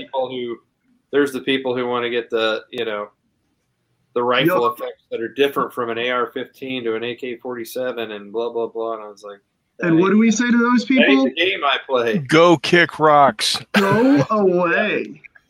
Well, it's not realistic enough. Well, my heartbeat isn't at 200, and I don't have shit in my shorts, so you're right. It's not realistic enough. Whatever, man. Yeah. Yeah, I have several that I'm working on all the time, and mine are very, very slow going. but I try to write a little bit like once a week, and I'm not really into moderns, but I came up with short. I'm not going to go into it very deeply or anything, but a short miniature modern war game. And you're very right when it comes to writing. You're very correct when it comes to writing it. It gets down to that. It gets tough because you have so many different modern weapons to worry about, or if you really want to worry about those or not. It got to the point where I was like, okay, I'm just going to say, assault rifles. Yeah. Well, I don't personally. There are a lot of great rules that can cover that, and the people that want to play that are playing it. I'm writing for a different group of people, and they don't like it. They don't like it. Don't buy my stuff. We do have a question. Jay, do you have any scale preferences? You can, for my games, you can use. I think 15s look great, and they're also not a lot of involvement. And use the same size, use the same scale that we're using for 28. And definitely 15 works for bigger battles. And we all know that 54 works great because Clucky's First Indian War game uses 54s and looks fantastic. Personally, I've got everything from 6mm, 10mm, 15, 28. I am a person that the larger the battle, the smaller I get. So one of our gaming group has a fantastic Napoleonic French and Austrian army in 6mm, and on a 3x3 square, we've got a whole brigade, in 6mm. And it's great. So when we want to play like gigantic battles, we can put on. I have a 6x8 table. It looks like a big battle. I don't like playing big battles with 28s because it doesn't feel like 24 miniatures doesn't feel like a brigade to me. Whereas a 10 or 15 group of stands, that looks right to me. So for skirmish, 28 all the way. Yeah, If I'm going to do Wagram or Waterloo, I'm going 6. Yeah. Ooh. If And I you're can right go back and redo all my, I got a huge collection of Civil War guys in 15, and if I could go back, I'd do them in 10. But I'm not repainting them. It's funny you talk about that because when I started, looking through my 7 Years War project, I was like, if I want to do what I want to do with my 7 Years War stuff in 28mm, it would cost me $40,000 to do it. I priced it out what I wanted to do. I was like, that's why you get on a regular and do it in 2mm. Plus the amount of space that I would need to store it. I calculated it out in 28mm. I would need something like 3,000 square feet of space just to store all the crap. That I'm doing my 15mm project in. But I'm doing it in 15mm, so I don't have to worry about those things. Yeah, I've got a huge Imaginations armies in 10mm, and it was like the best decision I ever made. Yeah, that's what we're doing. I can do all the stuff, and I don't have to get fiddly with all the lace and everything. And I even went Mulburian because you don't have to mess with lace. He's got big cuffs and stuff. And if you go to my my blog, it's been a while, but if you dig through it, I've got a huge imagination section. I think there's like 84 entries. I did the entire background for the entire kingdom and all its regional stuff, all the regional uniforms, all the info on the different regions. That's my whole Dungeon Master coming out and stuff. I was going to say that's total Dungeons and Dragons world building right there. It's a whole world. I mean, there's a whole thing to it. Each region has its own, you want to know what kind of cheese they make here? It's there. And this is a complete aside, but I wanted to at least throw it out to you. Have you guys, talking about Pike and Shot and English Civil War and stuff, have you heard of the Revolutions podcast? I believe I have. Check it out because their first season is basically the whole history of the English Civil War. Yeah. And it is phenomenal. It inspired me to go buy rules for English Civil War wargaming. I've got them all. I searched and searched and searched and searched, just like I did with American War of Independence. I searched for a decent rule set that fit what I wanted to play and stuff like that. And Which one are you going with? for large battles, it's obviously going to be either pike and shot, black powder, or AWI. It was Land of the Free. That's the one that felt the best for American War of Independence for me. Actually, I think I have it right here. I forgot the name of it. I mean, I got Pikeman's Lament, but that's just for throw together. Hang on, it's right here somewhere. Oh well, maybe. Oh, the Kingdom is Ours. I think I've heard of that. It's on Amazon. My English Civil War rule set of choices. Got King of Parliament, Simon Miller, that did To the Strongest. Oh yeah, I love To the Strongest, and his English Civil War rules are perfect for me.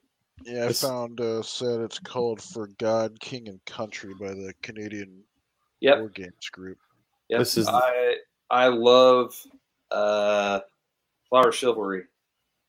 We've had a ongoing Flower Chivalry also by the Canadian War Games Group. Uses a lot of the same mechanics we've had for 20 years going on. There it is, Bane. Oh, okay, yeah. So nice. And yet I'm painting sci-fi. No one's perfect. Does anybody else have any questions for Jay? Yes, no, yes, no. So this kind of ties in. We were talking about doing this as a show segment. What should McMurray paint? I think this week it's going to be what force for, or what group for Fistful of Lead should McMurray paint? I can come up with a list in a minute here, and then again, you viewers and you guys can decide. And over the next idea. That sounds like the best idea I've ever heard. What should McMurray paint? Here Three Musketeers? That was not me, was it? No, Three Amigos. I'm sorry. Who said the Three Amigos? That's me. Yeah, that would be phenomenal. That would be so damn funny. I don't have miniatures for that. Just a minute, Bane. Find them. So I'm trying to think here. Well, hold on. Let me close this pot of paint and write this shit down. Some as soon as I say it. I wonder how esoteric you could get. Like, I wonder if we could do. I got some weird shit, buddy. Hang on.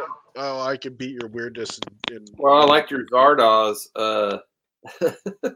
I need to find miniatures that I can use for Zardoz. That means I'm going to have to search Sean Connery, like bizarre bikini bottom Zardoz miniatures, and I'm kind of scared of what Google's going to give me for that.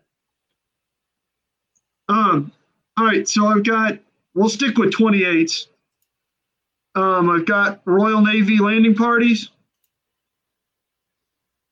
Kriegsmarine landings. Oh, many more mutts already trying to cause problems. Hey, McMurray, do you like those paint pots from Citadel? Why does he poke the bear?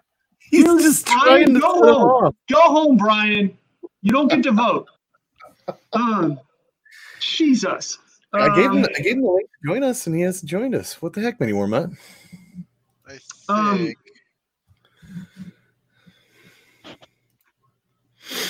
I have SS Charlemagne. That could be kind of interesting to do 5 guys of. And then in different scales, I've got Anglo-Zulu War, British.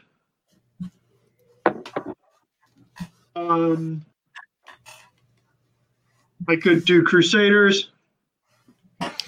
Ooh, Crusaders. That'd be my vote. Kind of generic Dark Ages. No, I'm not even going to put that on there. I hate painting that shit. That's why one of my favorite periods. Moderns.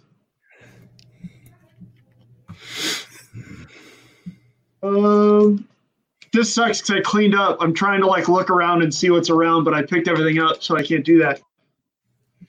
I think you should paint more goblins. I could do World War I, or goblins. I So love let's goblins. get. How about World War I goblins? They make There you them. go. You guys are There you killing go. me. I gotta That's find okay. miniatures for these first. I'm talking about stuff to paint before next week. Before next week, huh? Yeah, for next week's show, I can show you guys the stuff. So what out of there sounded good to you guys? World War One goblins. Shut up. Yeah, I like that too. Well, you can get real close with World War I anteaters. I don't even know why I ask you people questions. No, seriously, the Quar. The Quar. Yeah. The what? The Quar by Zombie Smith. Zombie Smith games. Those are great. Oh man, they're so literally I'm going to drop it. They're so fucking cool. Yeah. You're gonna drop it. Yeah, you dropped it. Oh man, literally think of They're so anthropomorphized anteaters in World War I gear. Is it supposed to be like a steampunk otherworld type of thing, or what's the? It's just Yeah, another yeah. world. It's otherworld. It's not necessarily steampunk because it's World War One. It's For some literally reason, it reminds me of the movie Ralph Bakshi's Wizards too. For some yes, bizarre- very much so. Yeah. Well, let's help McMurray out. Hang When he on, gets back. I'm grabbing some miniatures, guys. You guys can talk for a minute. Okay. I'm gonna grab 5 groups of 5 miniatures from different stuff and see what you guys like. Okay. 3 amigos. Got it. No, fuck you, Samurai. I opened that drawer and it immediately got shut. I think I'm the only one that enjoys painting samurai. I don't think there's another person out there. They don't You paint exist. for 15s, don't you? I got them 15. I got them 28. I got them actually in 10 mil too. I have them at 2 scales also. We know we're doing just to build off your imaginations thing. The ramble here, we all came up. I originally came up with something called Landia because I couldn't think of a better name to call it than Landia because everything ends in the word Landia. Every country, that sort of thing. And your large battle rules might be good for that. I'm doing a new Imaginations. I'm gonna go with mid 18th century, so I'm going to be grabbing some 6mm stuff from Bacchus. It's going to be from their Franco-Prussian War, some of it from their Austro-Prussian War, some of it from the Riorgimento, the Italian states kind of stuff, and do a Imaginations later period. Everyone does, like 7 Years' War. I wanted to do. I basically wanted to take like that period and just paint them however I wanted. Well, we're doing it in 10 mil ACW figures.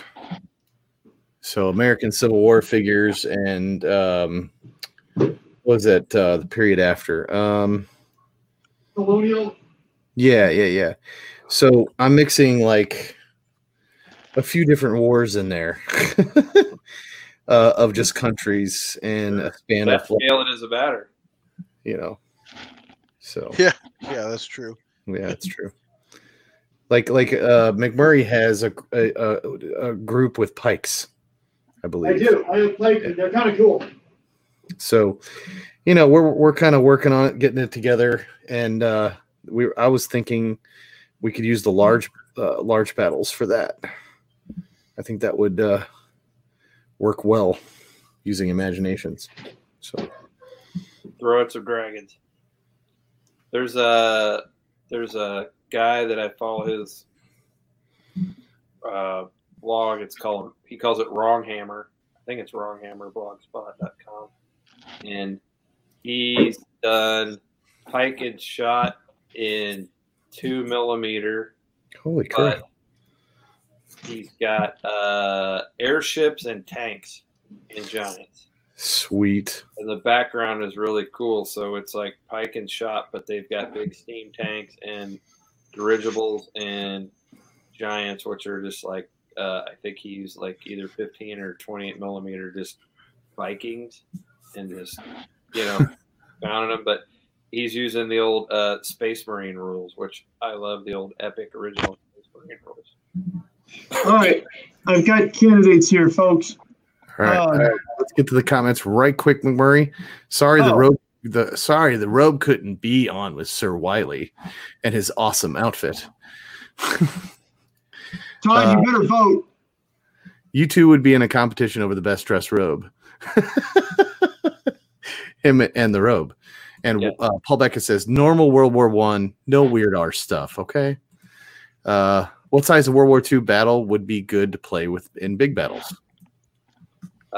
Whatever so most people like I found can't really control more than 6, 7. That seems to be the max that people continue to wrap their head around controlling. Either a single fig or a unit. Once you start getting beyond that, when you're holding that many cards, it gets kind of hard to wrap your head around.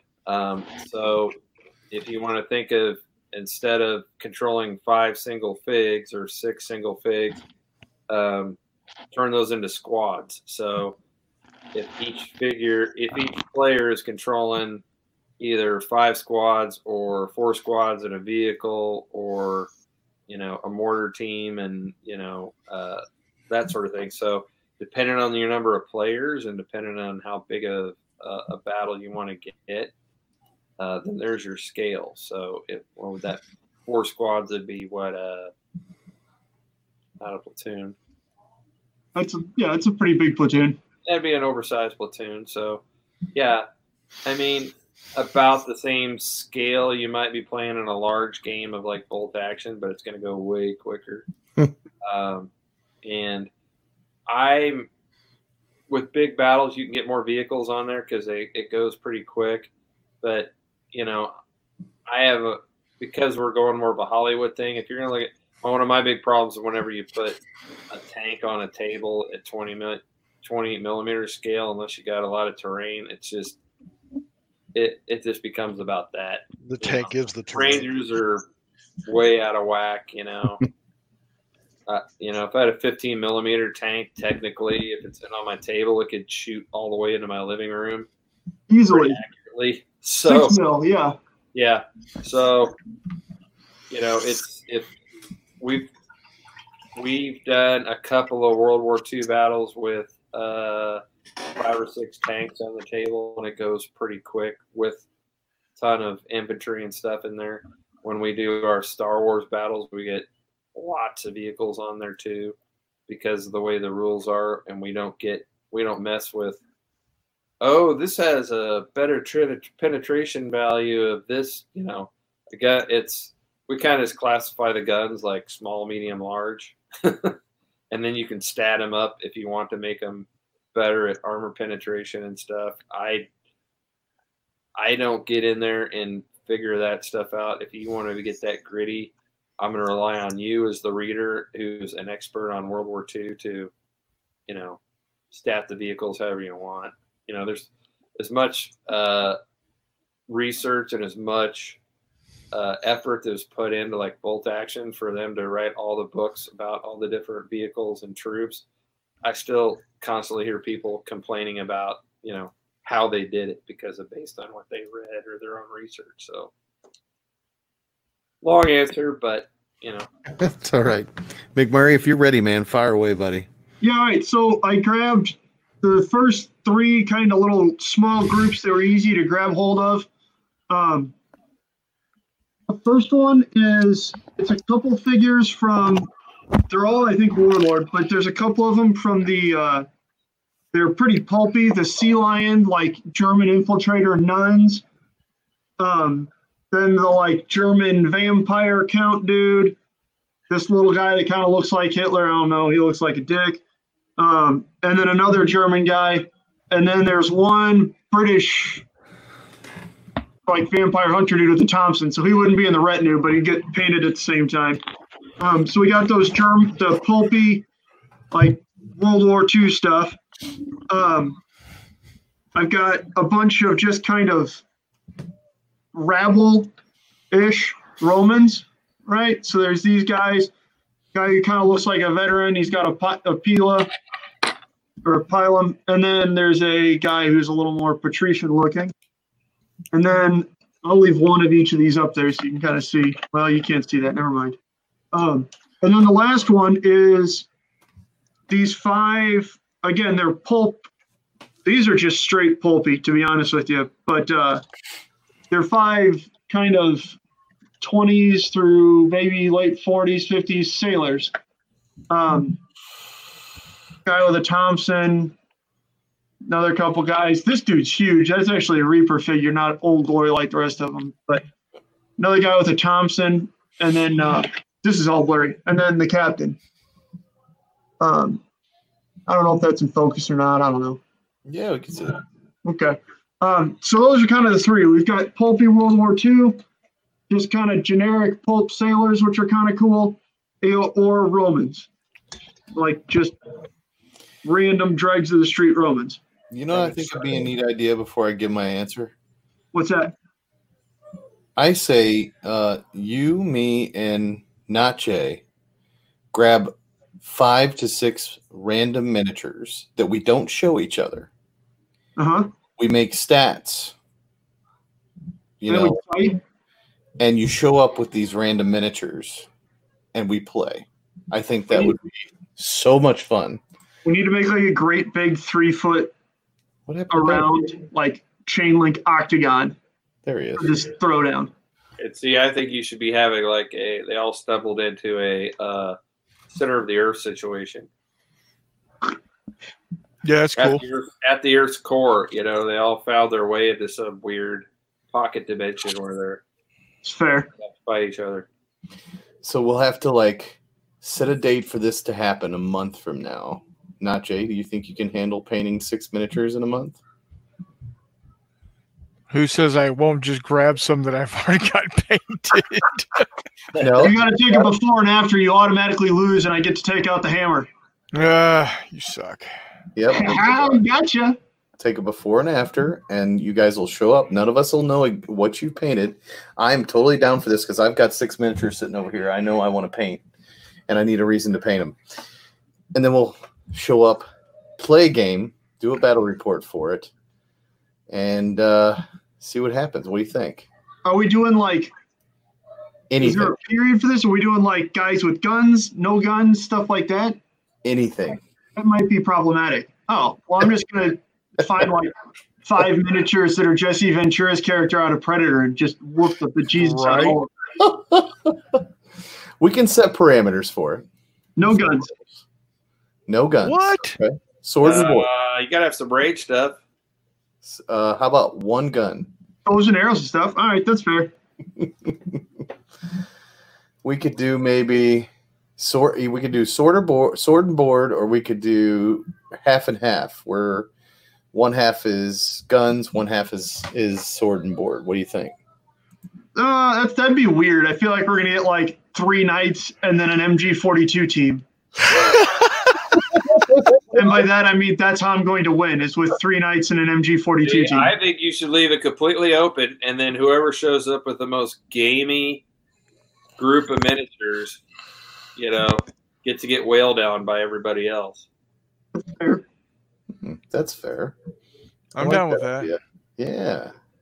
I think it should be anything you want. The guy who does show up with the 5 Space Marines with the plasma cannon, Yeah. he gets ganged up on by everybody else. Well, what if we do this? What if we do 1 from every era? How about that? Like, or one sword and board, 1 regular dude. You know, just completely random, and they all have to say something. You know, we'll do 5 miniatures. 1 has to be fantasy. 1 has to be sci-fi. See, you're asking me to do things Yeah, that I I don't know have we- miniatures for. Oh, I was gonna say, why whatever. don't we just decide, and then the next one we do, we can say, okay, this one is sword and board. Okay, this one is colonial. Yeah. You know what I mean? Yeah. As opposed to trying to mix them all together. We can break it up. So we can do 5. Do we want to do 5? 5 miniatures. Okay. Not Jay, what do you think? What's a Time. period that you may have miniatures for that we can do this for? Do you have like fantasy, medieval style miniatures, stuff like that? He's got aardvarks riding horses and shit. He's got fantasy. I mean, Hell yeah. Okay, then we're doing Got the fantasy. miniatures. He just doesn't want to get them out. Okay. No, yes. it's a matter of finding them. Well, then there you go. That's part of the fun. Oh, did little Nat Jerry have to rifle through his lead pile?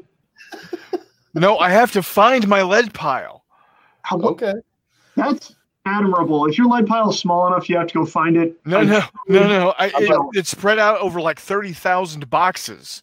Well, how Welcome to about my life. how about sword and board? You haven't done any sword and board. You've only done sci-fi. You've done Star Wars. We're here I to can do challenge that. you. I How can about we do do 5 sword and board miniatures, which I have tons of them already painted that I painted over the summer. I have more to paint. So, Hell, Oh yeah, I have all your worst Lord of the case Rings stuff, scenario. too, so I can just choose out of there. hey now. Worst case scenario, I just 3D print them. Yeah, why not? Very true. So here's what we do. By next session, we have to have our 5 picked out that we're going to use. We don't have to show a picture of them or anything like that because I'd like to keep them secret before we play. And we will play some sword and board fistful of lead with them. Sounds good. And we won't know what the hell we're showing up with. So I love it. Yo, Roman sailors or pulpy World War II? Roman sailors. That's my vote. No, doofus, those are 2 different ones. Oh, what? Romans, Pope sailors. He forgot to Or put World the War comma II. in between. Yeah, commas save lives. Yeah, there's an Oxford comma in there, Matt. I know that, brother. I like the Romans, bro. All right, that's 1 vote for Romans, not Jay. 2 votes for Romans. Bane has vote for Romans. You viewers, vote on this stuff. Honestly, I like your generic 40s, 50s, 60s sailors. Yeah. I like those guys too. Hey, what do you think? I have. What do you think, Jay? I don't know if I was playing in your little contest, I was going to show up with Willy Wonka and some Oompa Loompas. Well, that's fair. I gotta dig up some just goofy ass miniatures tonight. Don't worry about that. I'm gonna find some. Jay, how about this? How about we do this just to keep it on the up and up? McMurray will send you pictures of the 5 he chooses. Nache will send you a picture, and I will send you a picture. So that way, none of us. Yeah, we can't jack it up. So Jay will keep us in line. Okay. Will that work? You got to vote, Jay, before Sure. we get too far into the weeds again. Oh, I say the sailors. All right, I think I'm gonna go with the sailors too, since that puts us tied. Unless you viewers have something to say about the matter, viewers, Dave Mack. Leave it in the comments, guys. If you're watching this later. I will tell you from experience, the one guy that you think isn't going to win is going to be the one that wins. We've run so many games that have, and you probably had the same experience where you got some miniature that got painted up and he was just kind of a throwaway, and all of a sudden he's like the guy who kills everybody. Yeah, the ultimate hero. Yeah, like we had a big pulp. We did a Terror Island game, and with all these pulp different figures, and my buddy Steve has all these wonderful factions set up, and there was this throwaway henchman named Juan Jorge, and Juan Jorge could not be killed, and he wiped out some heroes and the big pterodactyl that was involved. I've got a deputy in our cowboy games that we play, Rusty. That guy can't die ever. I mean, he just they'll pour fire into him the whole game, just trying to kill him off just because they know his background. So, we've been on for 2 hours. That's usually about the time that we cut the show off, and we got some votes here, McMurray. All right. Sailors for Casey Board Gamers, Sailors for Colt Dog, and Sailors for Paul Beckus. Oh, damn. All right. Sorry. Boom! Shakalaka. Sorry, everybody. That was the will of the people has spoken. So I'll paint these up this week. If I can be on next week, we'll see them. If I can't, I'll give Matt pictures. Cool, man. And then I'll have another. I might just sub in another single set and let these 2 others. I don't know about that. Maybe I'll kick the Pulp guys out and I'll get the Romans back in with 2 other sets. We'll see what happens. What's the vote count at right now? 5 for Sailors, 2 for Romans, 0 for Pulpy World War II. What I tell you what, we will do Blind Fistful Lead, the competition of the year. That's what we'll call it, the Blind Fistful Lead. And what is McMurray going to paint? That's a new segment. That's perfect. Yeah. So when we have them picked out, McMurray, Romans from Hangerfly. All right. Oh wait, no, that's Bane. No, Yeah, he didn't get to vote no, twice. What are you talking about? No, it's not. No, it's not. And remember, Nache, McMurray, and Bane, if you'd like to join in too, man, just let us know.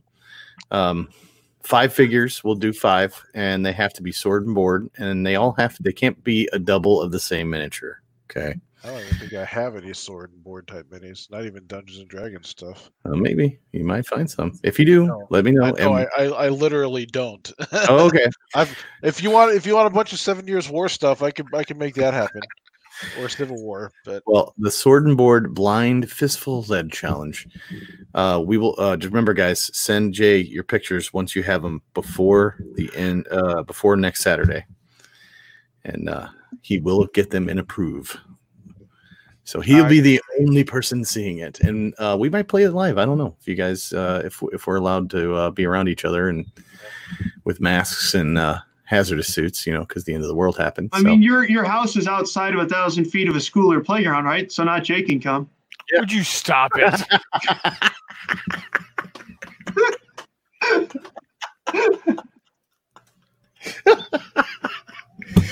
Well, anyway, guys, that's all we got for you this week. Jay, thank you so much for joining us, man. Please come back and hang out with us again. It's good to see you, Jay. Thanks for coming. I'd love to have you come and hang out with us again. Talk about your fantasy rules when they come back. Yeah, you're more than welcome to do that. It'll be fun. One of you amongst you has a playtest version of it, so sweet. You can talk to him. Yeah, I will. Wonder who that could be. I could not possibly comment. Well, thank you, Paul Beckus, KC Board Gamer, Colt Dog, Paul Beckus, Gaddis Gaming, Lee over there, Gaddis Gaming, the veteran war gamer who was on tonight. That was Jay. That's not Jay. Thank you guys for commenting. Thank you, McMurray. Thank you, Bane. And until next time, last but not least, from me to you. Ta-ta!